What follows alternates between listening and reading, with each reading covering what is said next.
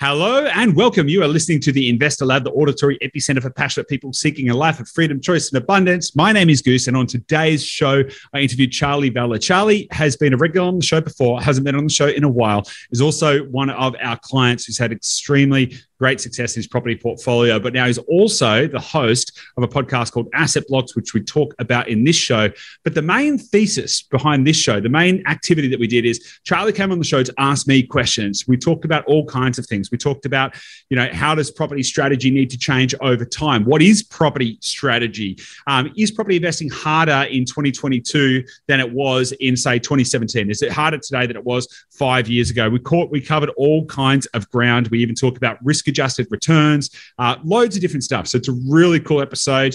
I think we got through 2 or 3 key questions, but we went deep enough on them to provide a load of value. So I know you're going to get a lot out of this. And we're going to be doing more Q&A episodes on the Investor Lab podcast. So what I would love for you to do, if you want to get your question asked on the show and then answered by me on the show, then you can send an email to TIL, that's TIL at dashdot.com.au. Send through your questions there and we will get them on the show and we'll answer them on the show so that you can get the answers to those questions and hear how we think about that. So that should be pretty fun too.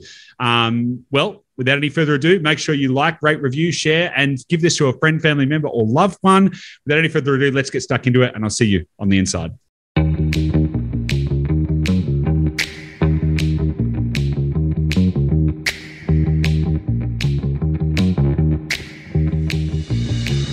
Hey guys, welcome back to the Investor Lab. Joining me today is Charlie Vella. Charlie, you haven't been on the show for some time, but you were here as a regular for ages. What's been happening? I've been too busy trying to become a property mogul. It turns out there's a lot more time involved than I thought. No, I'm kidding. Business aspirations have been taking up my time a little bit, as well as a lot of awesome things on the property front. So making great gains in that area as well. Yeah, totally. Your property portfolio is going well, but also I'd love to share with people that you've actually started your own property podcast. Do you want to talk about that for a second? What's the go there? Well, it actually started on this show. So we did a series a while back on the podcast, which was like a business and property one. And honestly, like I've done easily 1,000 podcasts now in my time. Like, I'm media company, do a lot of podcasts.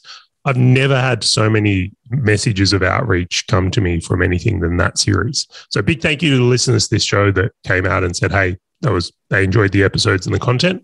I just couldn't put it down. I was like, I have to do a podcast on this now. Like it's been eating at me. So I wanted to wait till I got to a certain stage in my portfolio. So I had some runs on the board and felt a bit more, educated and like warranted in having an opinion, maybe qualified.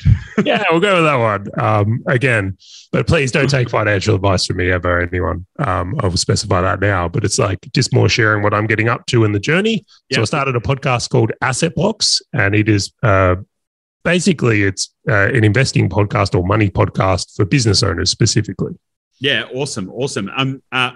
I'll be honest with you, Charlie. I've been flat out and I haven't had a chance to really dig into the episodes yet. I've sussed them out and I've looked at the episodes that have been released so far and they look awesome. But if anyone's interested in checking out the podcast, where should they go? Let's drop a link into it now and then let's get into the episode. What do you think? Awesome, man. Let's do it. So it's assetblocks.com.au. And I'm sure if anyone searches for Asset Blocks, it'll come up on YouTube. We're doing video and it's on Apple and Spotify and all the things like that as well. Awesome. Super exciting. I'm really pumped for you. But on today's show here on the Investor Lab, though, back to the Investor Lab. Let's back to the Investor. We decided that we wanted to do an episode where you were going to start grilling me with a few questions, and we'll flip the script a little bit, and you're going to start digging in and asking me some questions to give people clarity, insights, all of that kind of stuff. So should we get into that kind of show? Let's do it. I've missed it, Goose. And I'll tell you why. I've missed it. Is like I used to get to come on here and like ask you all the things that I was thinking about. Now I'm like a lost little puppy in the world. Well, who knows? We may even be able to squeeze a few more in where you get to come and grill me and get the juice out. In fact, we're actually going to be doing that a little bit more in general. And this is probably a good opportunity to drop this in here as well. So we're actually going to be doing more Q&A episodes. And what I would love is if you're listening to this and you've got questions that you want to ask, we're going to have different people from our team or different people just generally coming onto the show and asking me questions questions that you submit. So if you want to submit the questions to TIL, that's TIL at dashdot.com.au. So the Investor Lab, TIL at dashdot.com.au. Send in your questions there and we'll get them asked on the show. So, Charlie, over to you. What questions have you got for me today? Yeah, I just want to really bang in on that as well. One of the things that helped me so much on my property journey is it's not just buying the properties that gets you there, but it's learning how to think about it. So for anyone out there that's got a question, like ask it. Hugely encourage you to send it in because it's immensely helped me in understanding how to do what we get up to today, which is very, very cool. But on that note, Goose, I'm going to come into this first question here. So one of the things I've been thinking about a lot, I'm hoping to get some understanding of you is like I've been doing property investing for quite a while now. And I've noticed that the things we used to do like in the first year are very, very different to the things we do today. Like I can't go buy the deals and types of properties I got a while back there today. So I wanted to ask you the question of like, how does property investing strategies or maybe even tactics change over time?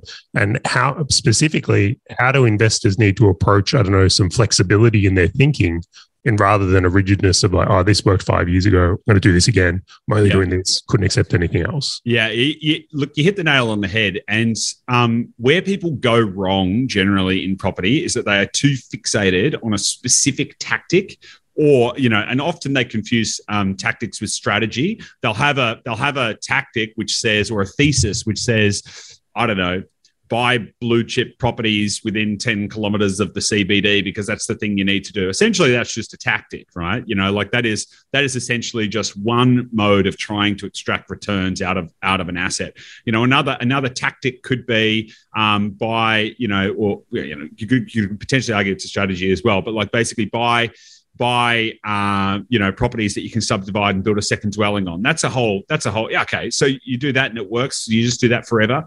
But the answer to the question is really about flexibility and fluidity because market conditions continuously change, which is why on this podcast from day one, we have always talked about the idea that principles matter way more than tactics. So we've actually had loads of people come to us and even companies and organizations that have come to us and said, hey, we've had this thesis where we've been helping people for the last couple of years do X. And, in a specific example, they've been helping their clients to buy properties within, I think it was within 50 Ks of the CBD of a major city CBD that you could subdivide and split. But then they're going, we can't do that anymore. And now we don't know what to do for our clients and we're stuck. Can you help? Right. And this is why I think it's so important to elevate the thinking and to understand what you need. Right. So what you need is going to be based around a couple of different things. Right. It's where you're at, where you're going, what is your current state? Financially, emotionally, spiritually, metaphysically, all of the stuff. Like, who are you? What are your resources? Where are you at? What are you trying to achieve? That's the first starting point. And I know that might sound a little too macro, but it is actually super critical, right? Because that's actually going to dictate what you can do next and what the most appropriate thing is. Then you've got to get a little bit more granular and understand what does your portfolio need, right? Because your portfolio needs all kinds of different things in order to be prolific and profitable and prosperous and all of these wonderful things, right? So understanding that allows you to move with different market conditions because, if we go back to the start of 2021, we were able to pretty much consistently buy, duplexes and triplexes and I don't know. This is not a fact, right? But it feels like we didn't buy anything that was under 7% yield for about 3 months. It was just like, and I quote, I believe you were calling them screamers. Screamers. They were just screamers, and it was like Oprah. It's like you get a screamer, everyone gets a screamer, But then conditions change, market conditions change, right?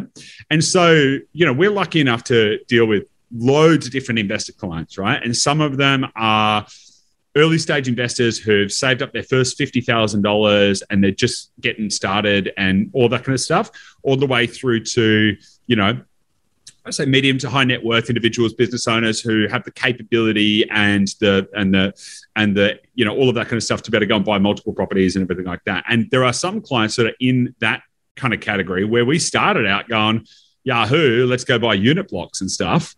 And now we're going, okay, look, the market conditions have changed and we could still buy unit blocks, but not sure that they are actually the best things that we could buy right now. So rather than buying $600,000, $700,000, $900,000 properties, let's start actually maybe looking at $300,000, $400,000, $250,000 properties, because we can understand the portfolio mix, right?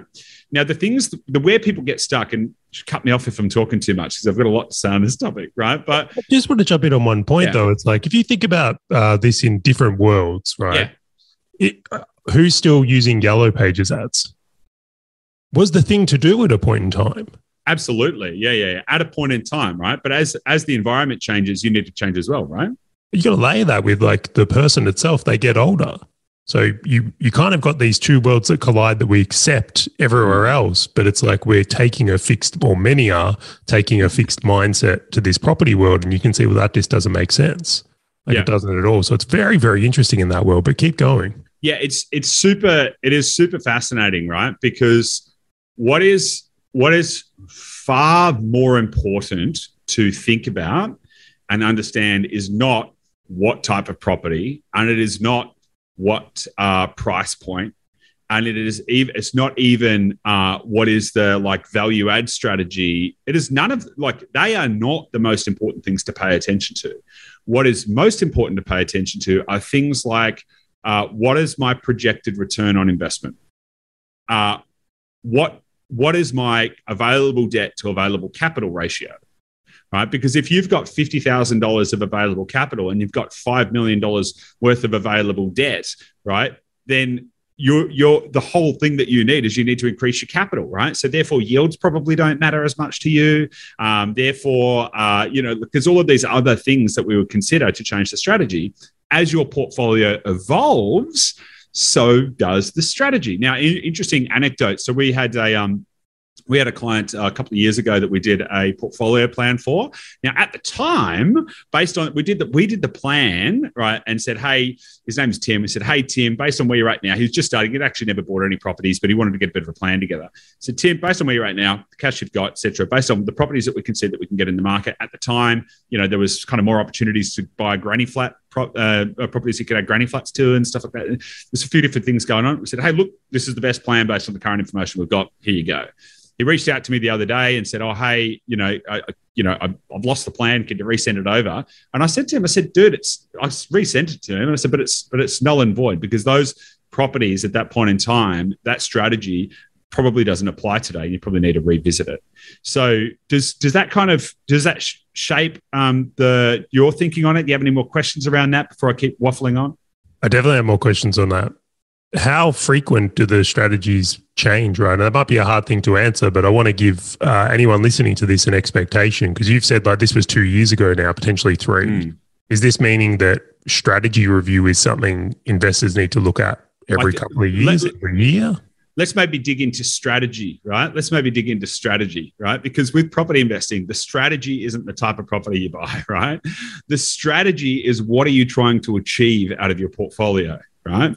So if your strategy is to build a property portfolio that will replace your income, that's the high level objective. That's where we're shooting for. If your strategy is to increase your net worth or create the most possible amount of equity, then that is a strategy, because that will lead you down a path which will cause you to choose different specific property types and all of that kind of stuff.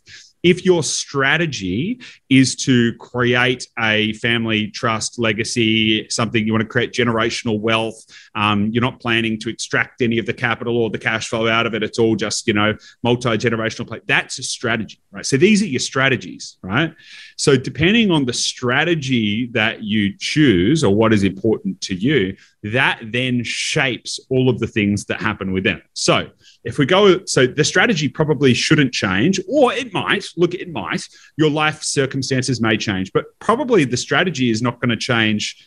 It shouldn't change every year. You might want to review it every couple of years or something like that, to be like, particularly if you're investing with a partner or whatever, just like, hey, are we on the same page? Are we still going in the same direction? Is there anything we want to change about this? Maybe something's changed in your life. Maybe something's changed in your work. Maybe you've had kids and you want to rethink. And, when you started property investing, it was just the two of you. And you were like, yeah, let's go as fast as possible and replace our income and sail off into the sunset. But now you got kids. And it's like, well, do we want to do that or do we want to do it? That's strategy. That's strategy right up there.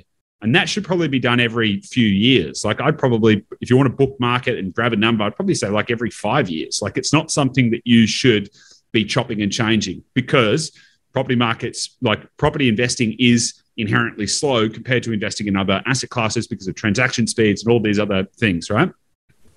So then the question of what to do to get there, right? These are the kind of like, we can call them sub-strategies, we can call them tactics, we can call them building blocks, we can call them all kinds of different things. That is something that changes. Oh, look, I think an intelligent and an astute investor should be open to being malleable, like almost on a quarterly basis, right? Because there are 15,264 different suburbs and towns in Australia. Right? The markets are a living, breathing, dynamic environment. And the goal for any investor should be to make decisions that are going to move them towards their strategic objective on the timeline and with the risk profile that they have already predetermined is appropriate. And so in order to do that, you need to be malleable to market conditions, and they change frequently. Yeah, it's such an interesting topic. It really is. I've been very challenged by this. And thank you for explaining that. So be malleable in the tactics, I think, is the big takeaway here. Super malleable because, and it also goes back to it's so critical to understand the key objective, right?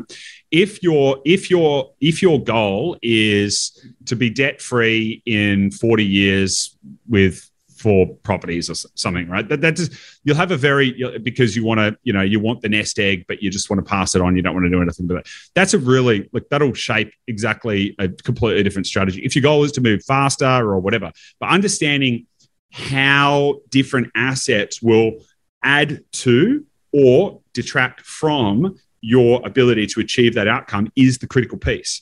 So, you can make really good strides in your portfolio you might buy, 2 properties at like $600,000. Yeah, cool, Yahoo. Then market conditions change and you might buy 2 properties at like $300,000. And then market conditions might change again. You might buy 2 properties we might buy 1 property at $450,000 and then find another one for $700,000. But the characteristics of those properties, i.e., how much yield do they produce, what is the owner-occupier appeal, or what are the economic drivers in the area, or all of these kind of things are going to make a bigger difference. Because if you've got loads of capital and your singular goal is cash flow, and you are absolutely not in any way, shape, prioritizing capital growth, then that's going to cause you to make different decisions which will prioritize cash flow above all else. And there's balanced approaches and there's all these other kind of things to consider as well. So that'll be getting into individual circumstance though, right? And age and like plans and all the rest of it. Side note, I still want to go caravanning around Australia, and I imagine you still want your sailboat at some point. Yeah, absolutely. And you can do all of that too, right? And that's like, that's the whole point, is understanding what that is for you. And just, side note, one of our team members, Tim, who's been on the podcast, he was traveling around Australia in his caravan when I first met him digitally, and then he went and bought 3 properties or something like that whilst he was caravanning around Australia, and also working with Dasha, helping other people to realize their dreams as well. Like, so you can have your cake and eat it too, right? So. Alrighty, well, I'm going to jump into the next question, which kind of ties into this one, I think, hugely so. I've been asking this as I've actually, some people have been reaching out to me who are just starting today, and they've asked this question. I don't have a good answer. I'm hoping you have a really good one. Is being a property investor harder today for someone starting today than what it was 5 years ago? Yeah, so 5 years is a really interesting timeline to think about it on. Because 5 years ago is when the Royal Commission and all of that kind of stuff, like lending conditions, started to change. There was a bit of a clampdown. So if you said, is it harder today than 7 years ago? Then I would say Yes, I'd say yes, because not that long ago, within the last decade, the lending conditions were completely different, and the serviceability, the way they calculated serviceability was completely different. And a lot of these people that have got 20, 30 properties, they did it before the banking regulation changes because serviceability requirements were different, and so it was much easier to get access to credit and to use properties to fund other properties. It was much easier, much more liquidity, and you could just go a lot faster. A lot of people read a book, 0 to 130 properties in whatever it was, 2.5 years or whatever it was, Stephen McKnight. That kind of thing was possible because lending conditions were different. Right. There's also an argument about relative affordability, that property prices have gone up more than incomes have, and all of that kind of stuff. And if you want to take it on that kind of macro, you could arguably say that today it is more difficult than 5 years ago because property prices have grown faster than wage growth. Right. So you could argue that it is more difficult in that sense. However, I would also say that today, right now, the lending conditions are more advantageous than they were 5 years ago, specifically, because 5 years ago, it was like, well, the brakes really got slammed on. And if you look at most like major cities and all of that kind of stuff, that kind of 2017 through to 2019 period was a period of massive decline. If you look at North Sydney, for example, that dropped 25% in a span of 2.5 years, purely because of an access to credit issue. So, and that made it more difficult. So we're talking about difficulty. The other thing to consider, though, is that there is always, like, in a certain sense, it is not actually harder. You just need to think differently. So market conditions continuously change. And if we go back like 7 years, not specifically 5 years, but if you go back like 7 years, the markets that were booming the hardest were the two major capitals, so Melbourne and Sydney. They were the kind of the major growth centers. Median property prices in those cities were really high. And look, yes, and back then, the thesis was you could buy for growth, i.e. buy in Sydney or Melbourne, or you could buy for cash flow, i.e. buy somewhere that has no growth or whatever and just buy a high-yielding property. Now, neither of those two things are absolute. That whole thesis is not absolutely true, right? But that was the prevailing wisdom back then. However, I would also still argue that with 15,264 suburbs in Australia, you can still find affordable properties. I mean, we do it all the time. Like I put an offer in on a property the other day that was $160,000, right? I had someone say to me, I was telling them a story yesterday. They're like, what?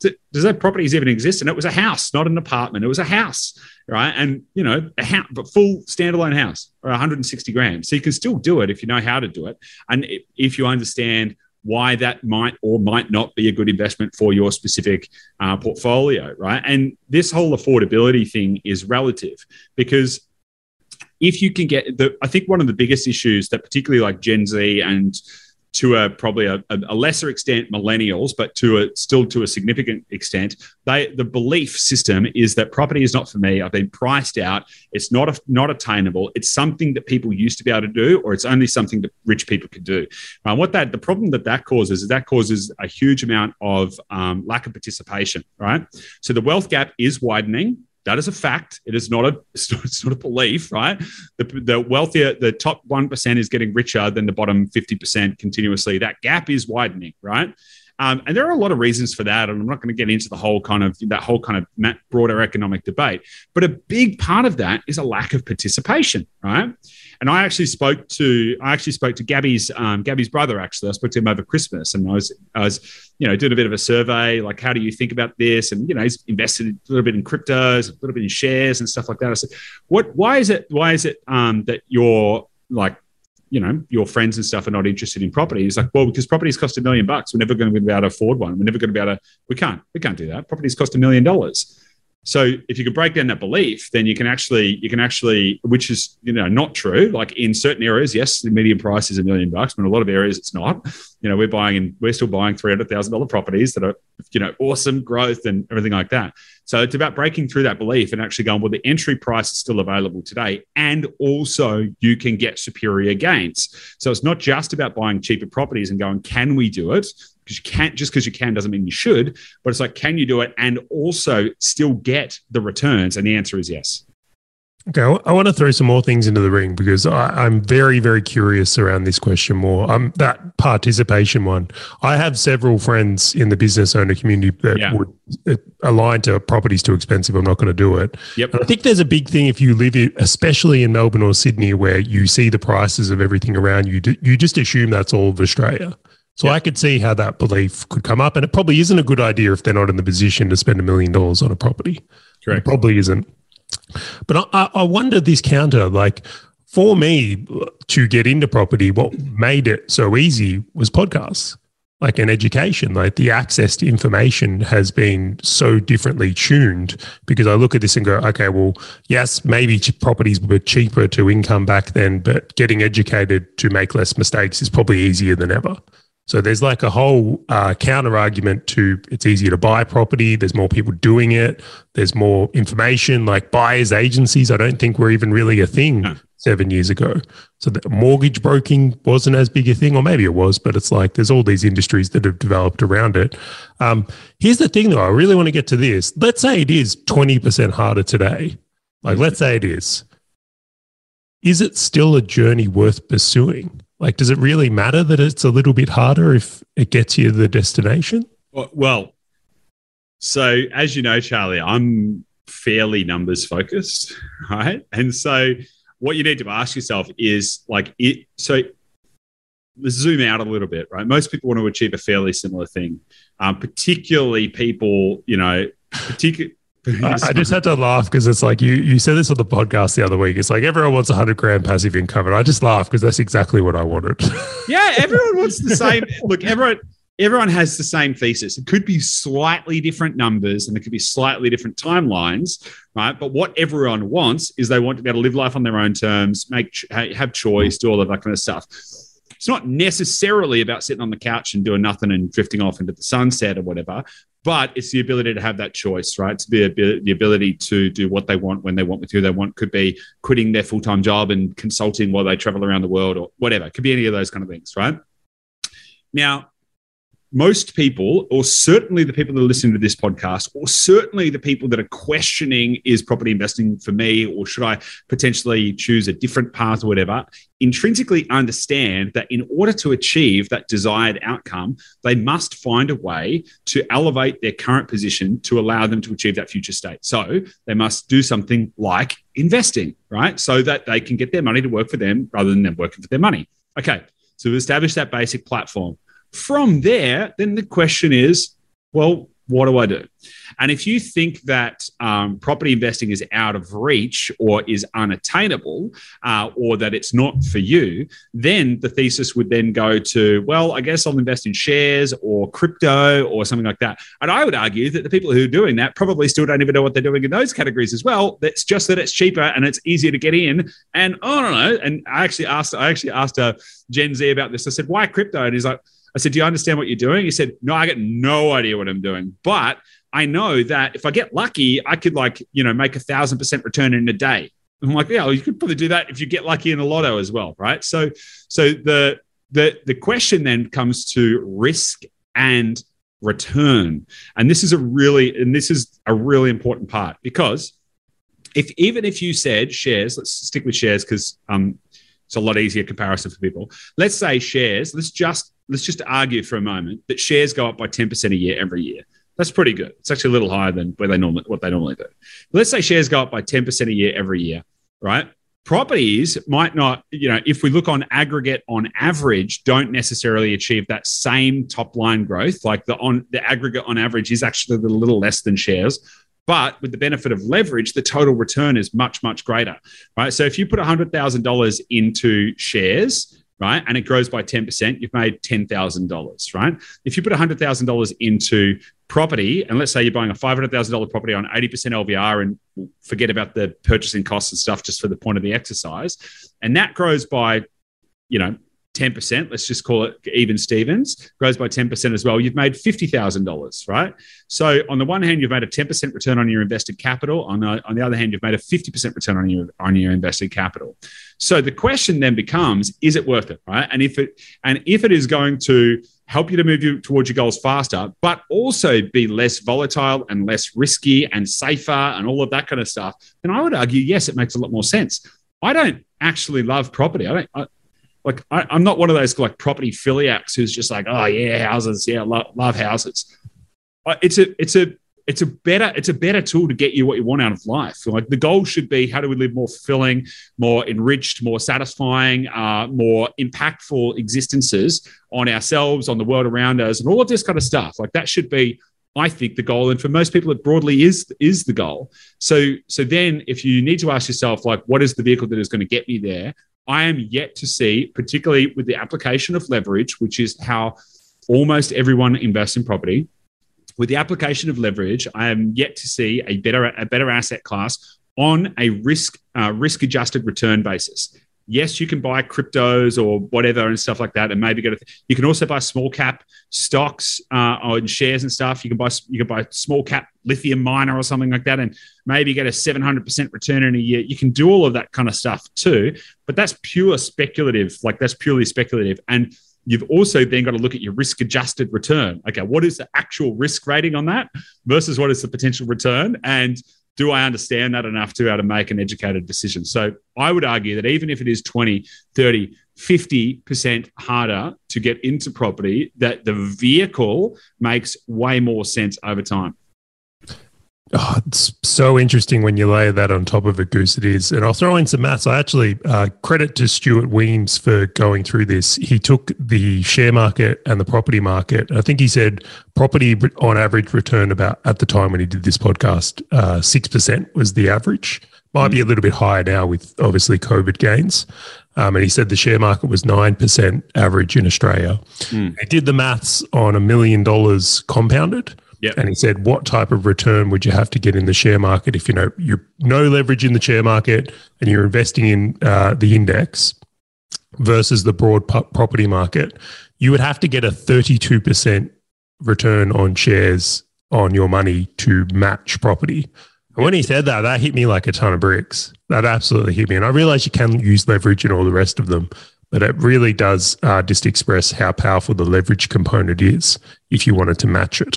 Yeah, and you touched on a point there. You can use leverage with shares, but this is where it comes back to a risk-adjusted return, right?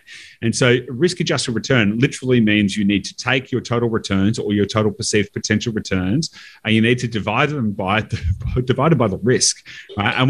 And that really changes things. That really changes things, right? Because yeah, I know loads of people who got loads of leverage on loads of shares and stuff like that and made a huge amount of gains, and then they went down, and then there was a margin call, and then they pretty much lost everything and lost their business. You know, like I've seen a lot of cases where that has gone super bad because of the volatility and because of the risk. And that's also why banks don't lend as much, so they won't provide as much leverage. So even with leverage, you're still likely to not see the same level of gains, plus you're exposing yourself to much more risk. And like, there's a time and a place for risk, I think, but as part of like a portfolio composition, there in fact, in order to get optimal returns, you in fact should have some high risk, high reward type assets in your portfolio, but they need to have a specific balancing against other lower risk, lower return assets and stuff like that. This is the thesis behind modern portfolio theory and optimal portfolio composition and all of this kind of stuff. So there's a time and a place for it, but I wouldn't put all my eggs in that basket. So. Wait, are you saying I shouldn't feel guilty for that little bit of crypto got hidden away? No. Go for it. I've got some shares in some lithium miners. They've been going off. You know, it's great. And there's a time and a place for that. But there's like, I've got a couple of grand sitting over there doing that kind of thing where it is kind of more speculative. And it's like, okay, cool. Okay, fair enough. And I could lose it versus, you know, a property portfolio, which is for me, the long-term, you know, is a long-term wealth vehicle and is going to, you know, set us up for where we want to be later in life as well. I'll tell you what, I've been very challenged by this concept as well, Goose, is I realized that I need to make investing more boring for me. Like I'm so used to being, I don't want to say adrenaline junkie in business, but it's like, as I'm sure you can relate, it's like every day is exciting and new and something or a challenge or whatever it is in business, or even many people in their career. I won't limit this to business. But in investing, it seems a lot of those characteristics I seem to be trying to take over. Yeah. Like, go, it's awesome. Let's do this thing. Crypto this, new property that. Want to buy a unit block tomorrow? Can we subdivide this? And I'm like, it seems like that is a counterintuitive behavior to being a successful investor. It's also a counterintuitive behavior to being a successful business owner as well, because more businesses get broken by people starting fires that don't exist, or business owners starting fires that don't exist. Than just because, like, a lot of the time, a business owner will start a business and it's like the world's on fire. They're trying to start a business. It's do or die. You know, the adrenaline's pumping, and they might go through the first year or two of their business where it's like, you know, they're hanging on for life, you know, and all that kind of stuff. And then it gets to a certain point and they built a team and things are kind of moving. And it's like, and they basically, if there's nothing broken or if there's nothing exciting, they'll go around and start breaking things or poking at things or coming up with new wacky ideas, or, you know, and can actually steer the business in completely the wrong direction and can totally break businesses as well. And I have had to consciously check myself on that, because I'm like, oh, we can do this. Wait, hang on a second. Am I starting fires? Am I trying to start a fire just for the sake of, yeah. So the answer is probably a lot of the time, right? Sometimes it's a good idea, but a lot of the times I need to check myself before it even gets out of my own mouth. Now, the same thing goes with property, because a lot of people, they want to be active investors in property. And it's like, you can do it. You can be an active investor. You can be a developer and stuff, and you can make money and stuff like that. But the best way to get through, I think, my personal viewpoint, is you should find the easiest way to make the greatest returns. Like, with the easiest way to make the greatest returns whilst hedging your risk, and that's not being active. Now, if you have built a portfolio, if you have already built a foundation, right? If you have already got a few properties, or, you know, you've achieved a certain financial platform, right? If you have gotten, let's say you've got 3 or 4 properties, right? And you've achieved a bit of a platform and you're like, okay, cool, I'm here. And pretty much if I did nothing else, right, and just sat on those and I fast forward 30 years, I'll probably be pretty sweet, right? That's kind of like, you've kind of like hit save, right? It's like, cool, you got there. That's a platform now that you can stand on top of and go, all right, what am I going to do next? Am I going to do, and I've actually had this conversation with a client. I've had a similar conversation with you, Charlie, as well. But I've had a conversation with a client who we helped them to achieve their financial goals in 18 months. And then in like 4 properties or something like that. And then he said to me, well, what do I do now? Like, what's the go? Like, what do I do? And this kind of lends into the strategy conversation, which is where we started.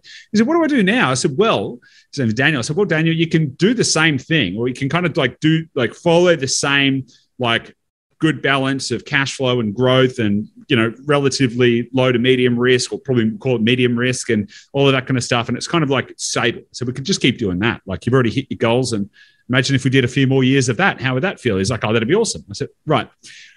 But he's also an entrepreneur. I said, but also, I know you're an entrepreneur. So do you have a desire that you also want to have a certain proportion of your portfolio, which is a little bit more, like a better term, exciting? I said, because there's stuff we could do there too. Like, we could go and, like, find these kind of, environments that you might buy in, hold for 3 years and then sell out of. And it does become more active and there's more movement, and, you know, like, and we could do all of that. Like, I can find half a dozen places today where you could buy a property for under $200,000.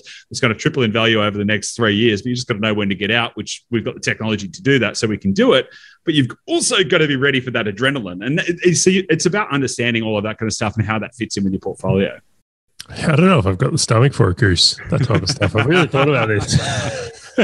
It's really interesting, right? Because if I said to you, Charlie, hey, Charlie, would you like to buy, if I could tell you with a fairly high degree of certainty that you're going to buy a property and it'll triple in value over the next, 3 years, and with a fairly high degree of certainty, we can make sure we sell it before the market corrects.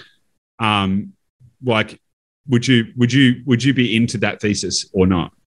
I've got a pretty high degree of trust with you, Goose. Like, that is the thing that lowers my risk here, where I feel in safer hands, being we have bought so many properties to get to this point. But even then, I'm very challenged by that, I must admit, because winning recipe, I look over here and say, I'm looking at it, I'm going, why wouldn't I just keep doing what's worked so well for me, noting that I might have to buy a different value or a different tactic in that. Variations on the same theme. Yeah.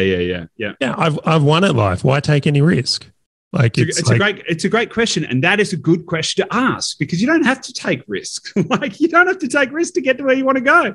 You don't have to take bets on crypto, and you don't have to, invest in, let's be at higher risk and higher volatility, higher reward markets. Like you don't have to. So it's a great question to ask, Charlie.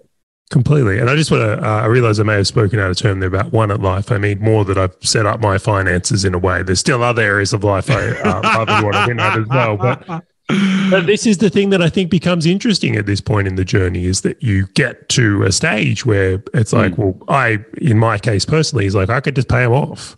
Like I could just earn some money, pay down my properties, and my finances are in a very good shape of that. I could take on some risk and do some exciting stuff, and that may fulfill me. I must admit there's something in me that wants to build a house at some point. Yeah. Like I look at that and go, I don't know why. It's just there. There's something in me that wants to buy like a stupidly expensive home in North Bondi. Doesn't make necessarily good financial sense, but I'm like, I'd love to do that. Emotions are real. Emotions are real. But I think understanding, and like this goes back to the ROI piece that I was talking about earlier, and how to make sure you're making the right decision. So there's risk, and there's all of these other things you need to consider, but. For example, in the property that I was talking about, where I was going to buy, we put an offer on a property for 160 grand. The thesis was that even if it didn't grow, even if we were wrong, that it was still going to return a 10% cash on cash return for life, right? On a principal and interest payment, right? So it's going to get better over time. So you've got to make those assessments as well. But Charlie, we're about out of time, I think, for today's episode. We are. You have graciously asked my questions. We got through 2 out of the 20. So we need some more episodes, Goose. Awesome. Well, let's do it again. And just in case people want to check out Asset Blocks, do you want to just tell us what the URL is again so people can go there? We'll drop it in the show notes as well. Yeah, huge appreciation. assetblocks.com.au. And again, we'll put some links up and you can find us on all the platforms as well. Awesome. Charlie, thanks so much. I've really enjoyed this. I love being interrogated about these questions. That really allows me to run off at the gov, and that's always fun. So appreciate it. Appreciate your time, and thanks for the questions.